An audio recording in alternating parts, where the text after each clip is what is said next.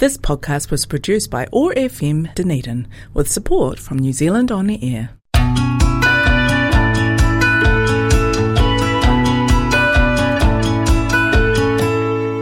The 2021 Dunedin Writers and Readers Festival was held in Otipoti, Dunedin, our UNESCO City of Literature, from the 6th until the 9th of May. In this podcast series, we share recordings from these sessions with you. In Mapping Dunedin's Stories, Frank Gordon, Roger Hickin, David Ciccoricco and Nicola Cummins discuss the intimate connection cityscapes have to the literary imagination. Presented by J.W. Smeaton & Co. Accountants. Cityscapes and their surroundings have an intimate connection to the literary imagination, inscribing a sense of place, a sense of identity that persists through time, or so the scholars say. How does Dunedin map its own literary heritage? In what ways might it lay special claim to that intimate connection between landscape, literature, and collective identity? Does such mapping faithfully preserve our literary history, or does it playfully subvert that role in practice? These are some of the questions we might consider today as we welcome you to this session on Mapping Dunedin's Stories, brought to you with the gracious support of J.W. Smeaton Accountants. I'm David Ciccoricco. I will be your host for this session. I'm joined by Frank Gordon, Roger Hickin, and Nicola Cummins. And the really curious thing about this session today is that we're all coming at this project of mapping in distinctly different ways, from hand-drawn maps to digital apps and street art and poetry in between. So toward that end, first up we have painter and illustrator Frank Gordon, known and adored for his iconic illustrated depictions of Dunedin. So please join me in welcoming Frank.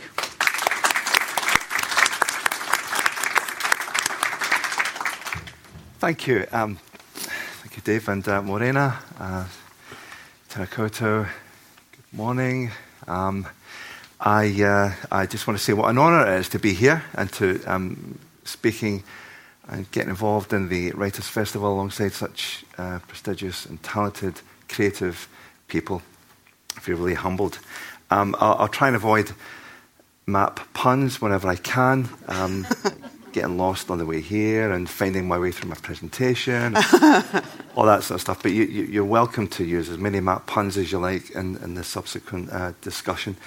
Now, as soon as Hannah asked me to come along to the presentation and get involved and talk about maps, I thought at first she wanted me to draw a map of the venue, and which I would have done quite happily.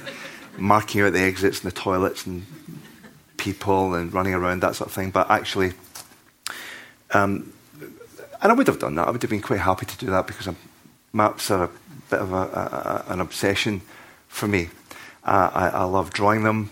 I'm always drawing them. I'm always drawing. It's more of an affliction rather than a hobby or a pastime. Can't stop. And in fact, as you can see, I'm already at it. And I'll be drawing a wee bit more later on. But then I realised what she was talking about was something that confirmed for me about what maps are and what they convey. Maps are stories. Maps have stories buried in them, in the streets and in the places, the place names, and they can invoke memories and feelings and emotions. And in the book, A Town Trod by Poets, we can see many beautiful examples of that as poets walked or strolled or staggered around the streets of Dunedin, writing about what they felt and what they saw and heard and smelled. So maps can do that. They can take the viewer to a place in time, a memory, an experience. Okay, so so this is a painting I did a couple of years ago. Not exactly a map as such, but it's probably familiar to you as the former post office building. And maybe it's a snapshot from some sort of painted futuristic Google Maps somehow. And I wasn't actually going for a global warming cautionary vision here. I actually started off in quite a positive frame of mind. I wanted it to be kind of like a Venice of Dunedin. But, a watery utopia rather than a drowned dystopia. But actually, it could make a nice book cover for a dystopian Dunedin-based novel. I don't know, I'll just leave that there.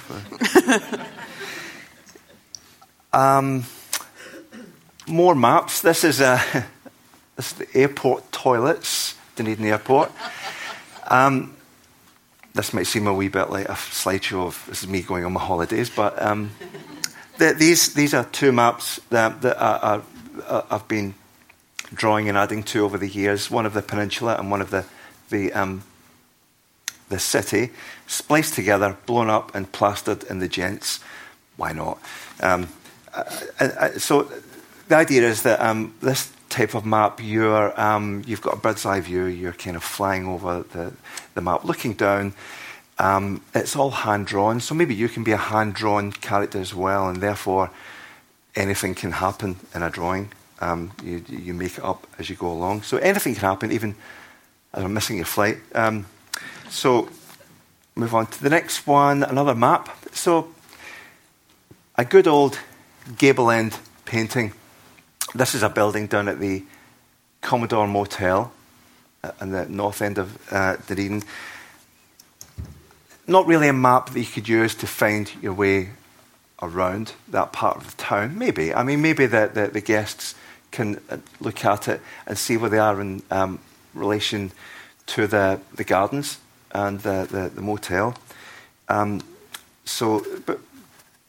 actually, they don't really need to do that. They've got GPS and maps on their phone, so it's not really what it's about. It's adornment, decoration. It's a bit of fun, a bit of colour, and somewhere in the gardens there you can see Peter Pan on his statue. So there's a nice sort of storybook link as well. This one, this was a map that I drew during the lockdown for local businesses, and it was somewhere on the internet. It's an interactive map, so you can click on each of those little businesses, delve into their website, see what's going on. And again, I'm not a cartographer, but I've kind of got the streets pretty much right. I must say it's a headache trying to. Every time I've drawn Dunedin streets so often, and I've always got to go back and check and recheck. There's something about the layout. I don't know. People say it was like based on Edinburgh. I don't know.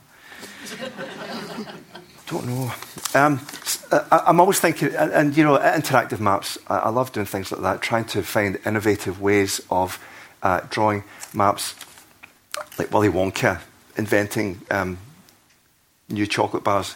So maybe a scratch and sniff map is coming soon. So this one, the Dunedin Botanical Gardens, and again I've taken lots of artistic license here. It's where a map becomes a painting, becomes a map. And again, the paths that I've drawn in there, they're more to give a feeling and a flow to add to the painting rather than a guide. And you'd probably end up getting lost if you tried it. It wouldn't make sense in real life. But again, it's all about fun. Again, we're up flying with Peter Pan and Wendy and the children. And then we'll move on to the next one, which is a similar one, which is Orokonui, another one of Dunedin's Otipoti gems. Again, I've really gone to town with the artistic license, and it's not a map that you would use to prevent you from being lost, which is what maps do, but rather it's an illustration of somewhere where you might be quite happy becoming lost in all of that beautiful flora and fauna. So, and then I'll just this one again back to the Commodore Motel. They've been so great and helpful with me to allow me to adorn their walls with illustrated maps. Again, this is in the reception area. Again, another bit of colour and fun. Guests can stand there and talk about places they've been to and what happened there and where they'd like to go. But I might just bring this to an end by reaffirming maps for me. They're all about stories and feelings and memory. I've got a terrible, terrible sense of direction, but even with a map. But they're not, maps aren't really for that for me. Maps are more about, they're a souvenir of that place, of that time. I love finding little maps that people have discarded and they've drawn, make little notes on them or drawn little figures. We see all manner of life and stories within the streets. Stewart Street, for example, some people, but we all have different feelings about different streets in Dunedin and whether we like it or not. Maybe if you're standing at the bottom of Stewart Street about to walk up it to get home, I mean, that's an epic poem, let alone an epic hill. It may fill you with dread. So there's a feeling. Moray Place, for me, the word Moray, of course, in Scotland, sums up a memory for me of being a teenager and camping in Nairn, walking over the Keswick Bridge, which links Inverness to the Black Isle, walking over that bridge with my sleeping bag over my head to prevent the brutal assault from midges.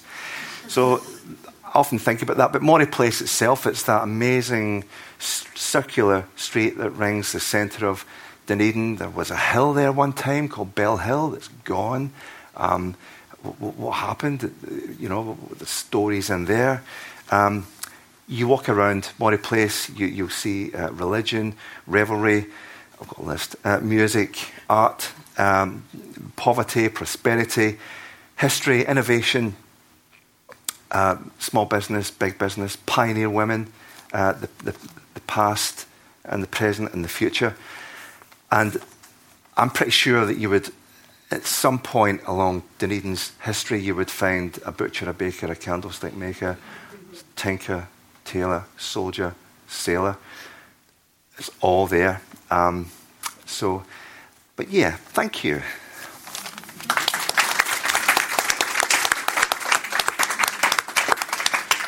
Thank you, Frank. Next up, we have poet, visual artist, publisher, and translator Roger Hickin. Many of you know him through Cold Hub Press. Today, he'll be talking to us about the recently published work, A Town Trod by Poets. Please join me in welcoming Roger.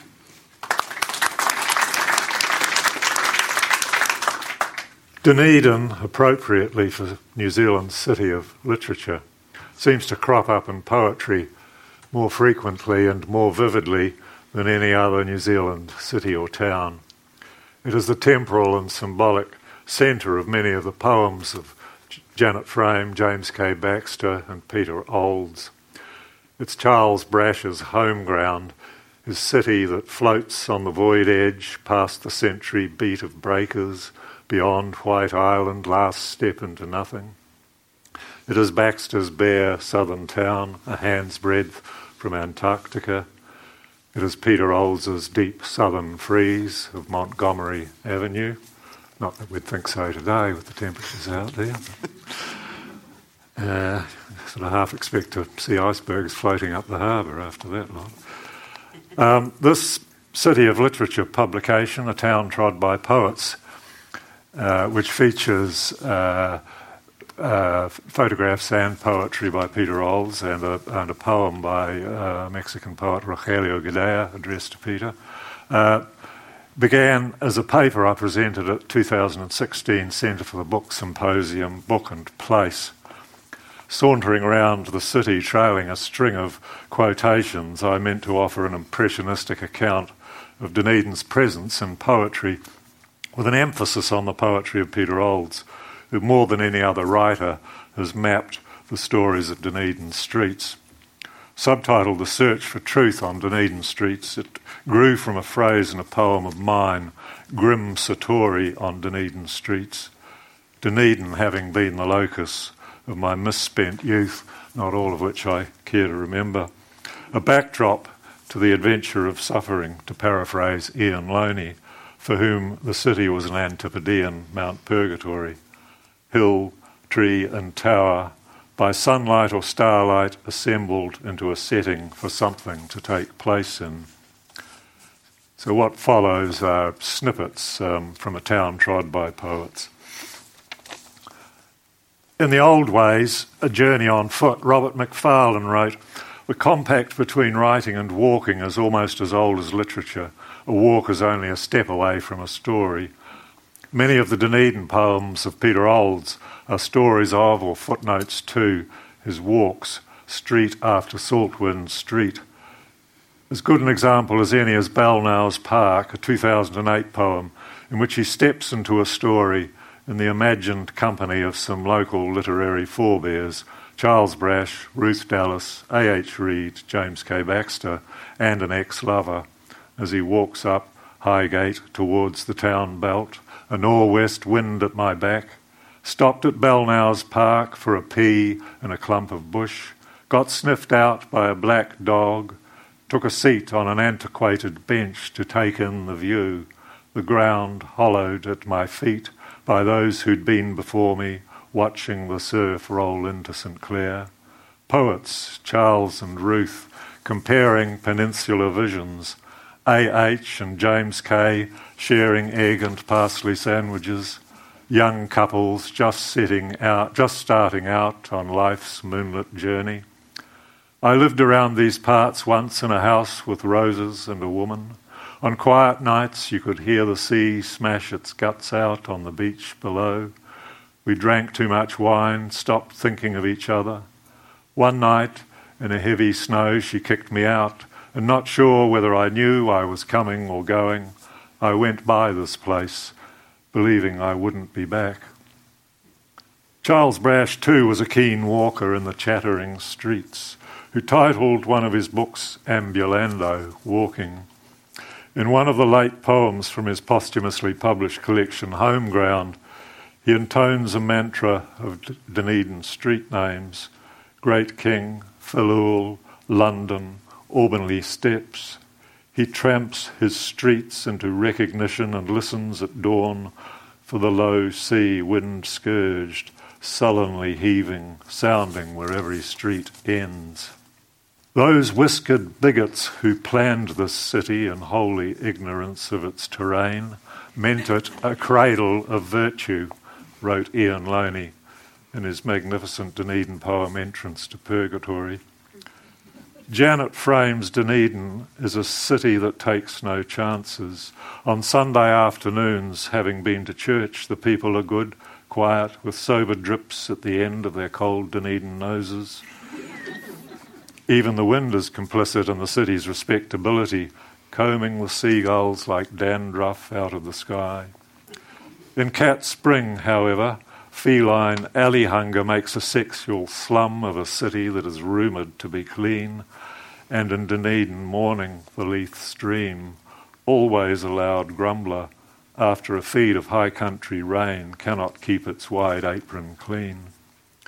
In the cold hub, James K. Baxter remembers an adolescent night of the soul, lying awake on a bench in the town belt, alone, 18, more or less alive, lying awake to the sound of clocks, the railway clock, the town hall clock, and the varsity clock, genteel, exact as a Presbyterian conscience. And in a small ode on mixed flatting, he asks the stuffy university authorities, have you forgotten that your city was well founded in bastardry, and half your elders, God be thank it, were born the wrong side of the blanket?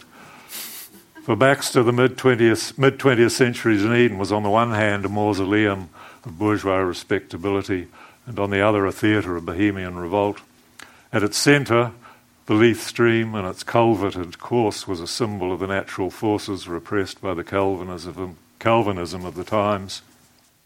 Peter Olds lived for a time in the early 1970s on the banks of the Leith's hard stream and respectable Montgomery Avenue. In revisiting V8 nostalgia, he roars off down it in a 58 V8, beer bottles rolling in the back, fumes pouring up through the floorboards. It was there that the woman who once lit his mind left her habits behind, while a more recent poem has junkies and wrecking machines loose on Montgomery Avenue, and a ghost of a cat, a black cat that pokes its head above the rubble and advises the poet, "Old man, go and listen to the Leith." For Ian Loney's restless soul, the city was also a place to go on from. Taking my jacket for a walk on the hill suburbs of Dunedin, we find Peter Olds in Mornington, going past the house where Captain Scott last slept on civilised terra firma with his wife, Kathleen, before setting off on his epic journey.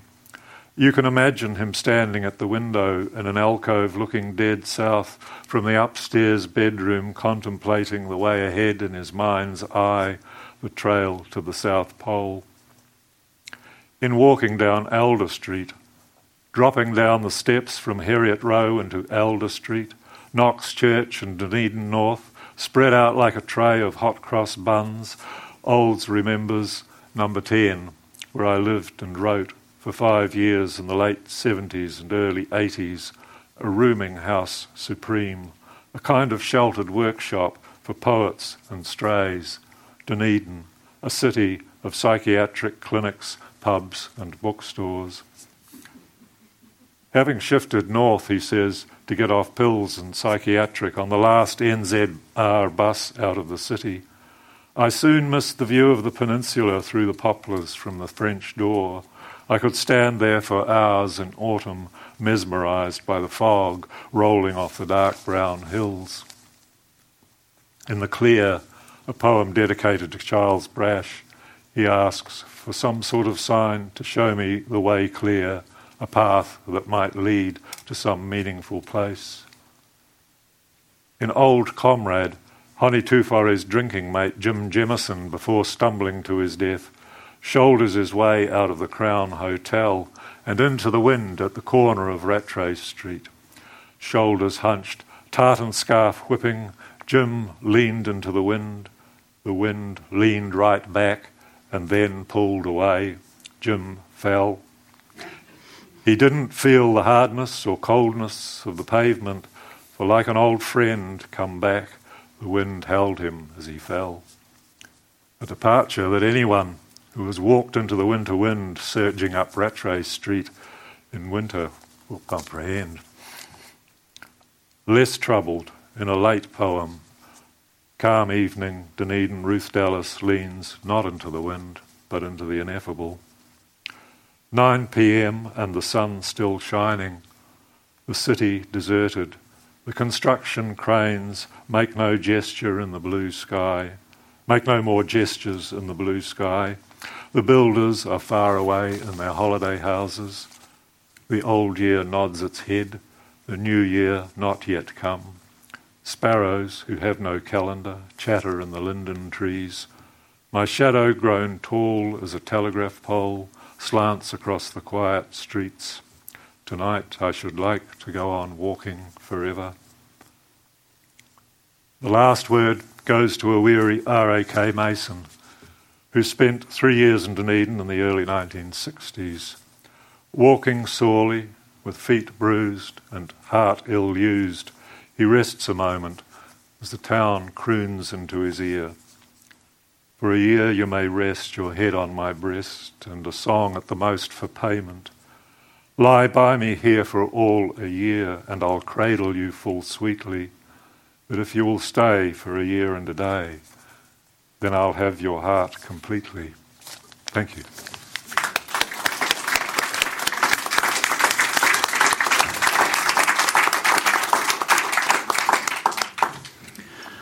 Thank you, Roger. It's now my pleasure to present with my wonderful colleague Nicola Cummins on Detour, Dunedin's own UNESCO City of Literature literary tourism app. And usually this is the English program contingent at the University of Otago that you're looking at. And usually we spend our time starting lectures by telling students to put away their cell phones. But we're going to do things a little bit differently. If you have your device and you have your cell phone, you just take it out and download the Detour app. It will be the opposite of us being offended if you spend the entire time being distracted by the app, because it's a wonderful literary distraction. That's what it's all about. So Detour can be found by searching Detour without the E in the App Store or Google Play. Just one thing about Yes. the app.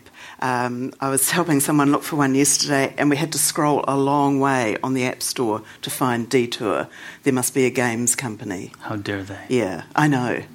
So be patient. Scroll until you Keep find the scrolling purple- until you find the purple lozenge with the D bits. on it. Yeah, it's in there. So it was certainly, thanks Nicola, it was a team effort. We've certainly had many sponsors along the way. Looking at the logo, I wish I could now remember the name of the individual who did those maps, because they're quite fantastic. And I've taken, it wasn't you, I don't think.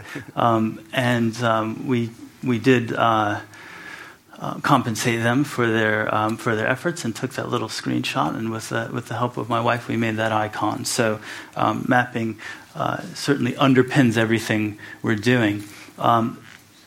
We're very proud of not only the written contributions that we had from the many creative writers writing for Detour, but also the archival illustrated work. So this was a woodcut of Tufure that was supplied to us by the Hickin collections, and that's where many of our stuff comes from. Right, so just before I pass over to Nicola, I wanted to close with two observations. The first is the fact of situating the project in a long line of literary tourism projects that stretch all the way back to Baedeker's Guides and Dickens' London. So we're participating in that tradition, but in a contemporary digital way. But we still have the same difficulty of keeping things up to date. And it strikes me as curious that of all the mapping projects that we're looking at today, ours, even though it's the newest, might be the most fragile or prone to obsolescence. You know, I think the average lifespan of these apps is 3 to 7 years, and it took us at least 3 to make it. So it's certainly an interesting endeavor. The ephemeral nature of literary locations themselves, though, is something that the pilgrims who were visiting Dickens' literary sites also famously complained of.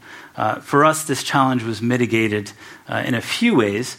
Many of the sites we're looking at were, in fact, physical landscapes, as we alluded to at the very start.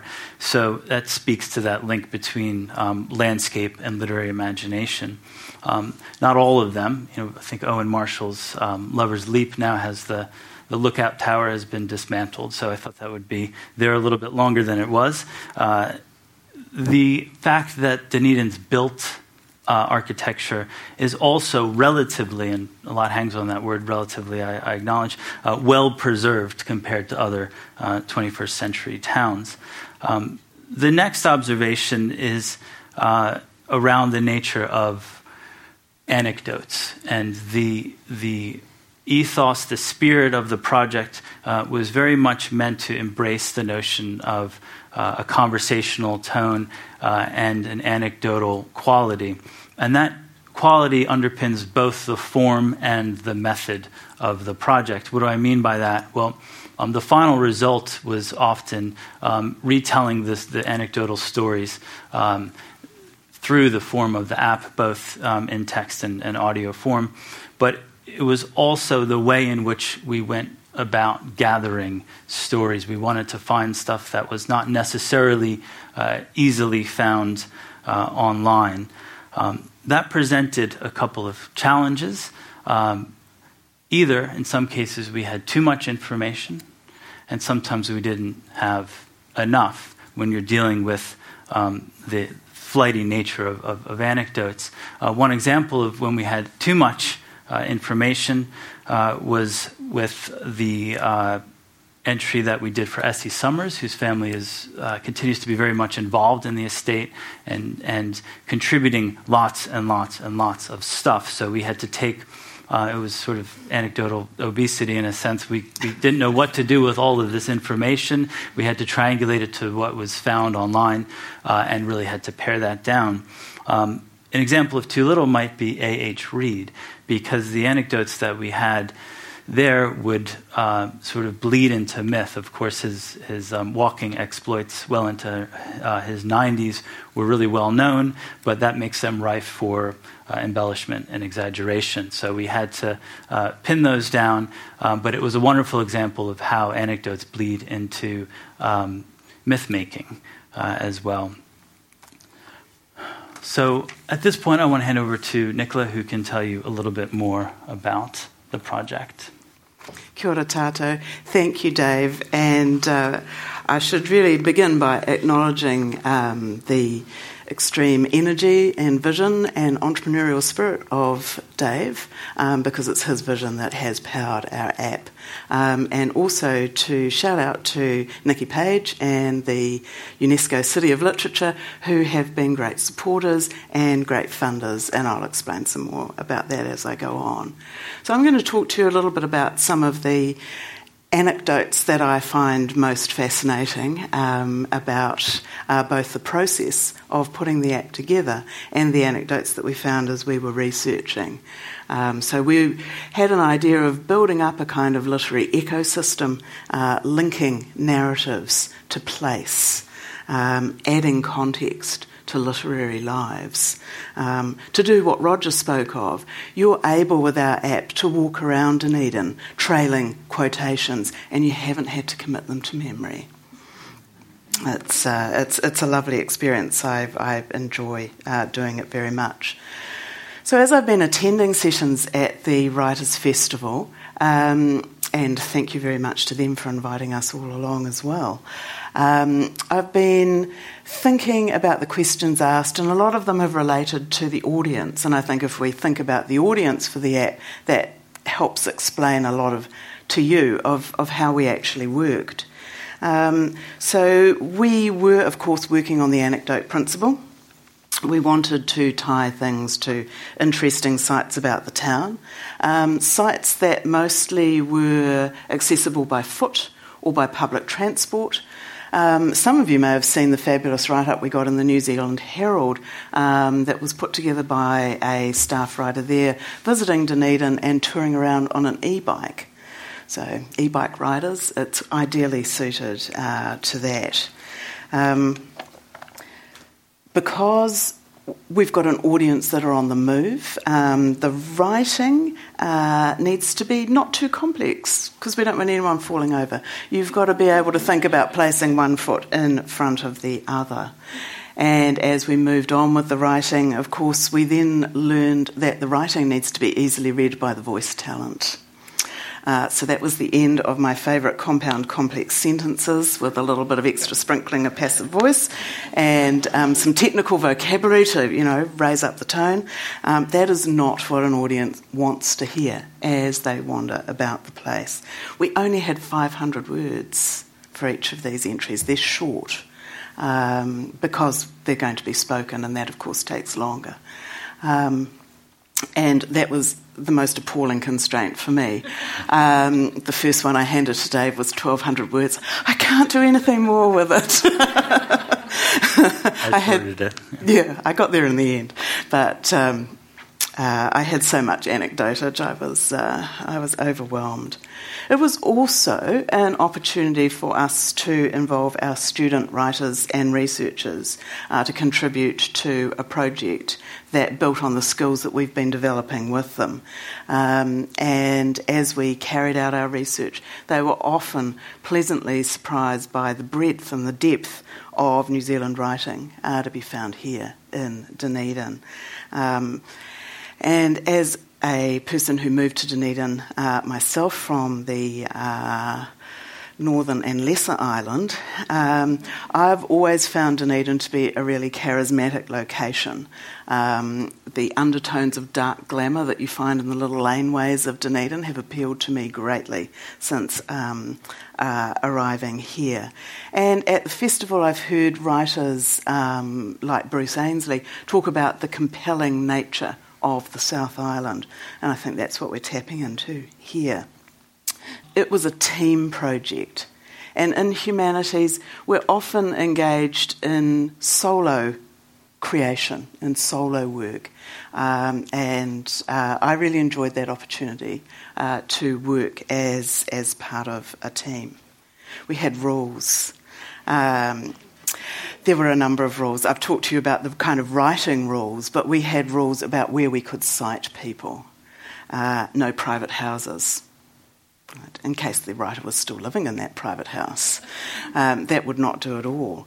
You could not take people inside schools. And in general, we wanted to avoid schools because having people lurk about outside schools is problematic. We needed to stay within the Otago boundaries. So I think we go as far south as Kaka Point and as far north as Warrington. And we roam all over the Otago Peninsula. It's fabulous. The sites. Of course, we needed to cover the obvious touristy sites. So things like the Octagon or the university. But as we moved into the project, we often felt that if we were using a site like that, it was because we couldn't really find anything else. So we needed to delve a little bit deeper. Of course, we didn't want to be contrary and send you to perverse locations purely for the sake of it.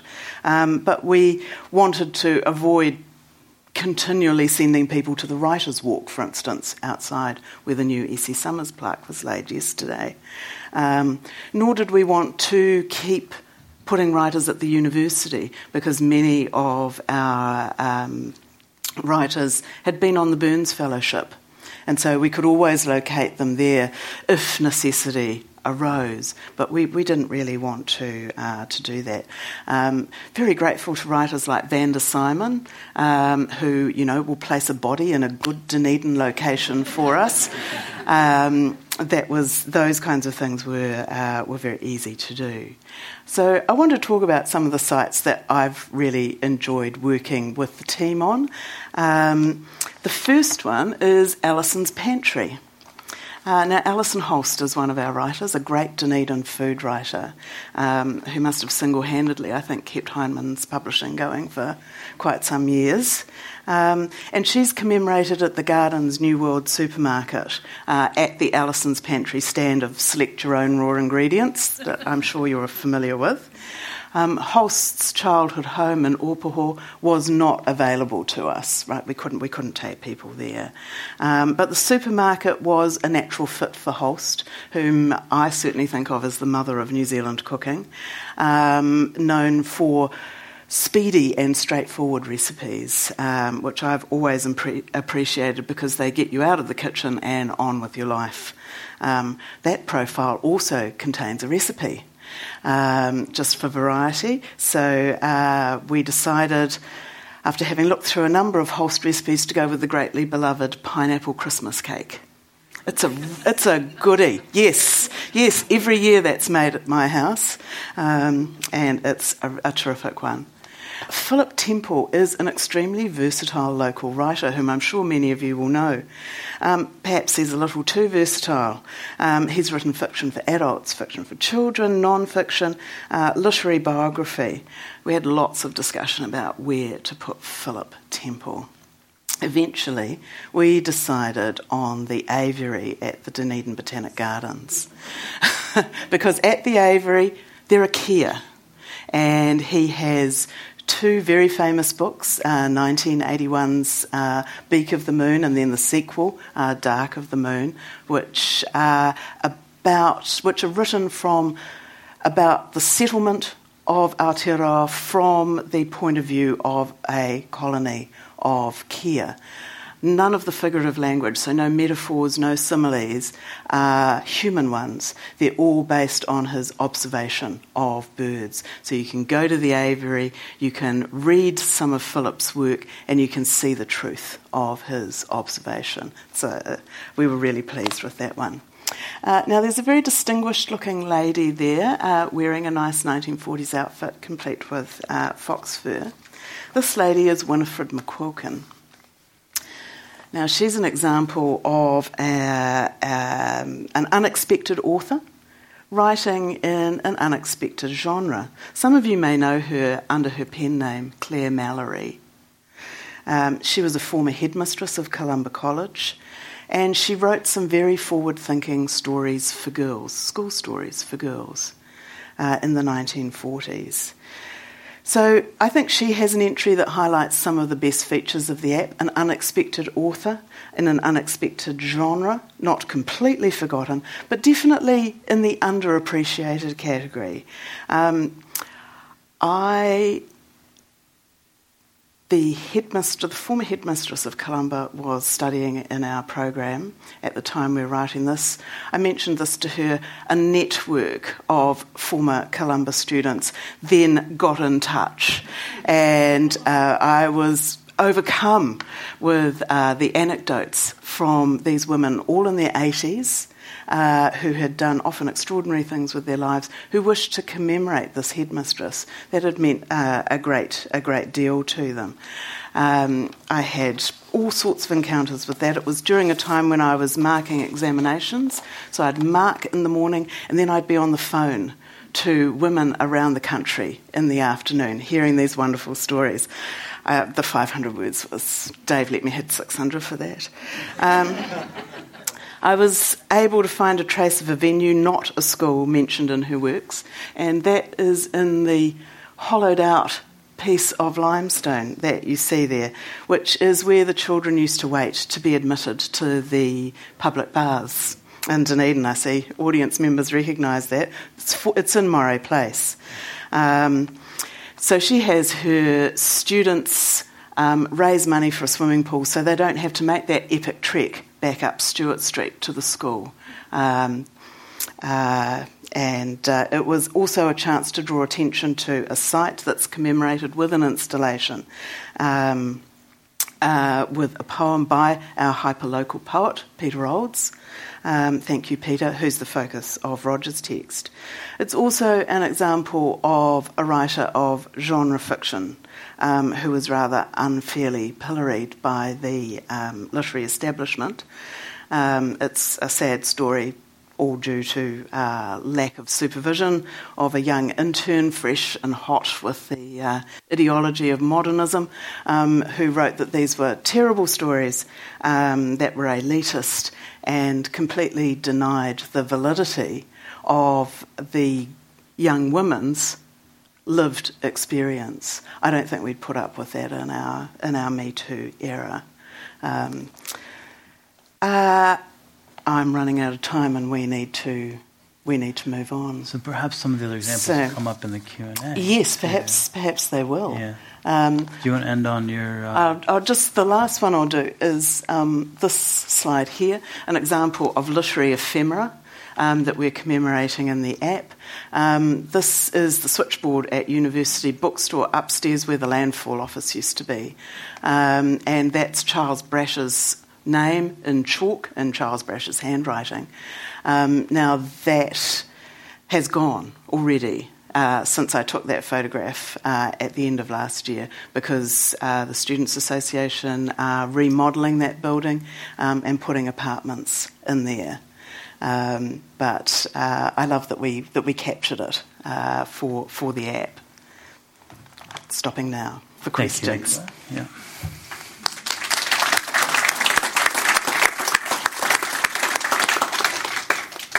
Questions for anyone? We also welcome anecdotes. Actually, my question was about your anecdotes. You've got a lot of information there that you aren't putting on your app, so where is all that information going to be archived? We've had thoughts, haven't we? We do envisage like a really glamorous coffee table book going away from the digital, when we're feeling strong enough to do all the work for the image permissions, which would be a part of that. Yeah, that's my aspiration as well. It's all sitting somewhere in rather vulnerable and fragile status on a single laptop, but the printed version would allow us a little bit more room, perhaps. So if anybody knows of any publishers who want a really fascinating project, let us know. I run an Airbnb. I have for about 5 years. People in and out of my house. There's some Chinese there tonight. I get a lot of questions on a cultural kind of level like that. Where is the Jewish Dunedin? Where is the Polish Dunedin? What about the Chinese history of Dunedin? And although I've picked up some over the years, my own time here, there's not a great deal of that kind of historical information with pictures that a person like me could use to tell these people where to go. Well, I think we are working on kind of overlays, if you like. Is that a good way of thinking of them to the app? And thanks to the City of Literature, we have really been able to overlay some of the writers with some of the anecdotes in the sections on the writers with te reo.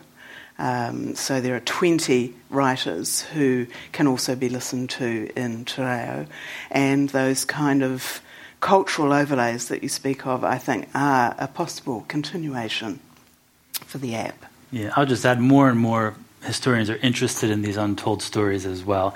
And when you put something like Detour out, freely accessible and up to the crowd consciousness, you get a lot of feedback on anything you don't get exactly right. So when we spoke about the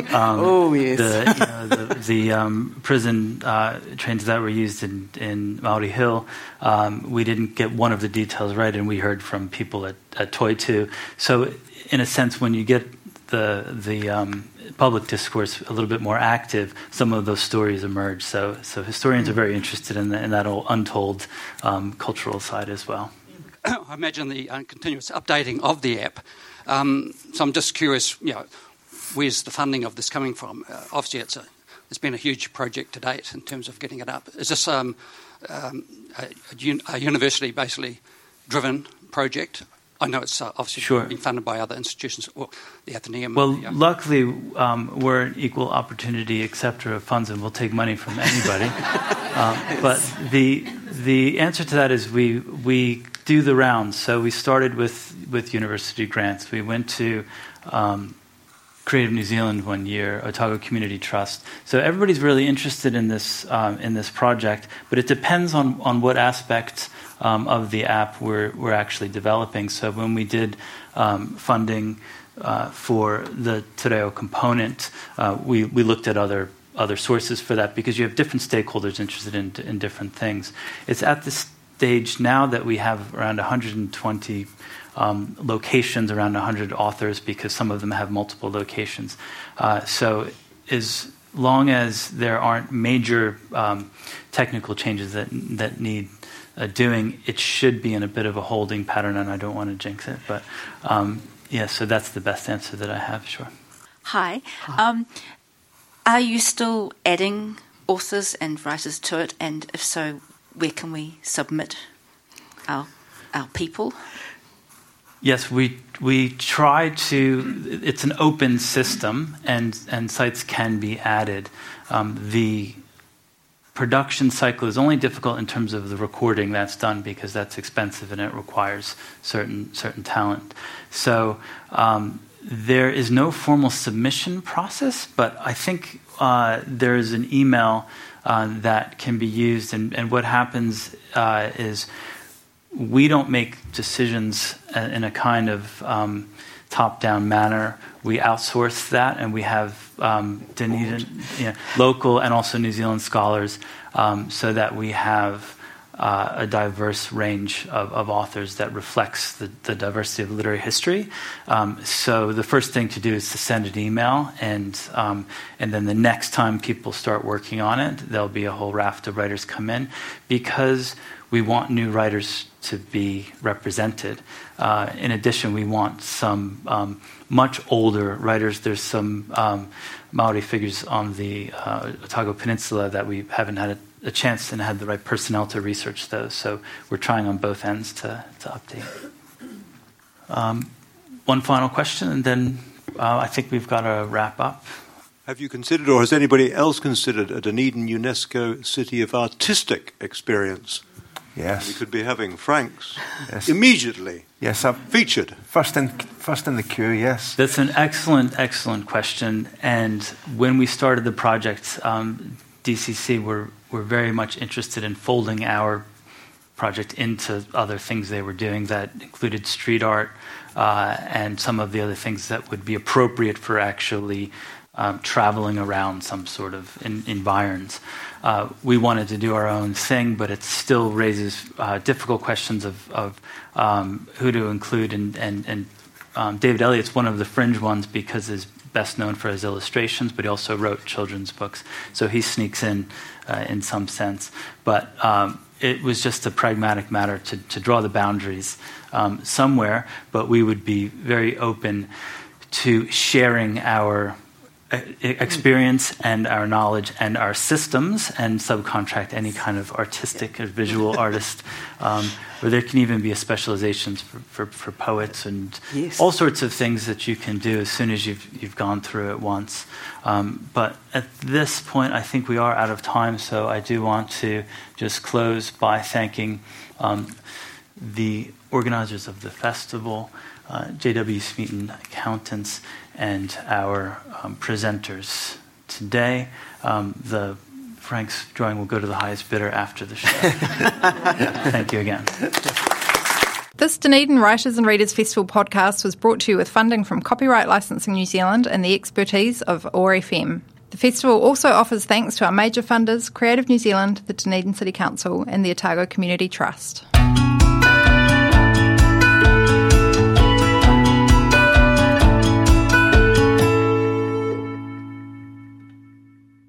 This podcast was produced by OAR FM Dunedin with support from New Zealand On Air.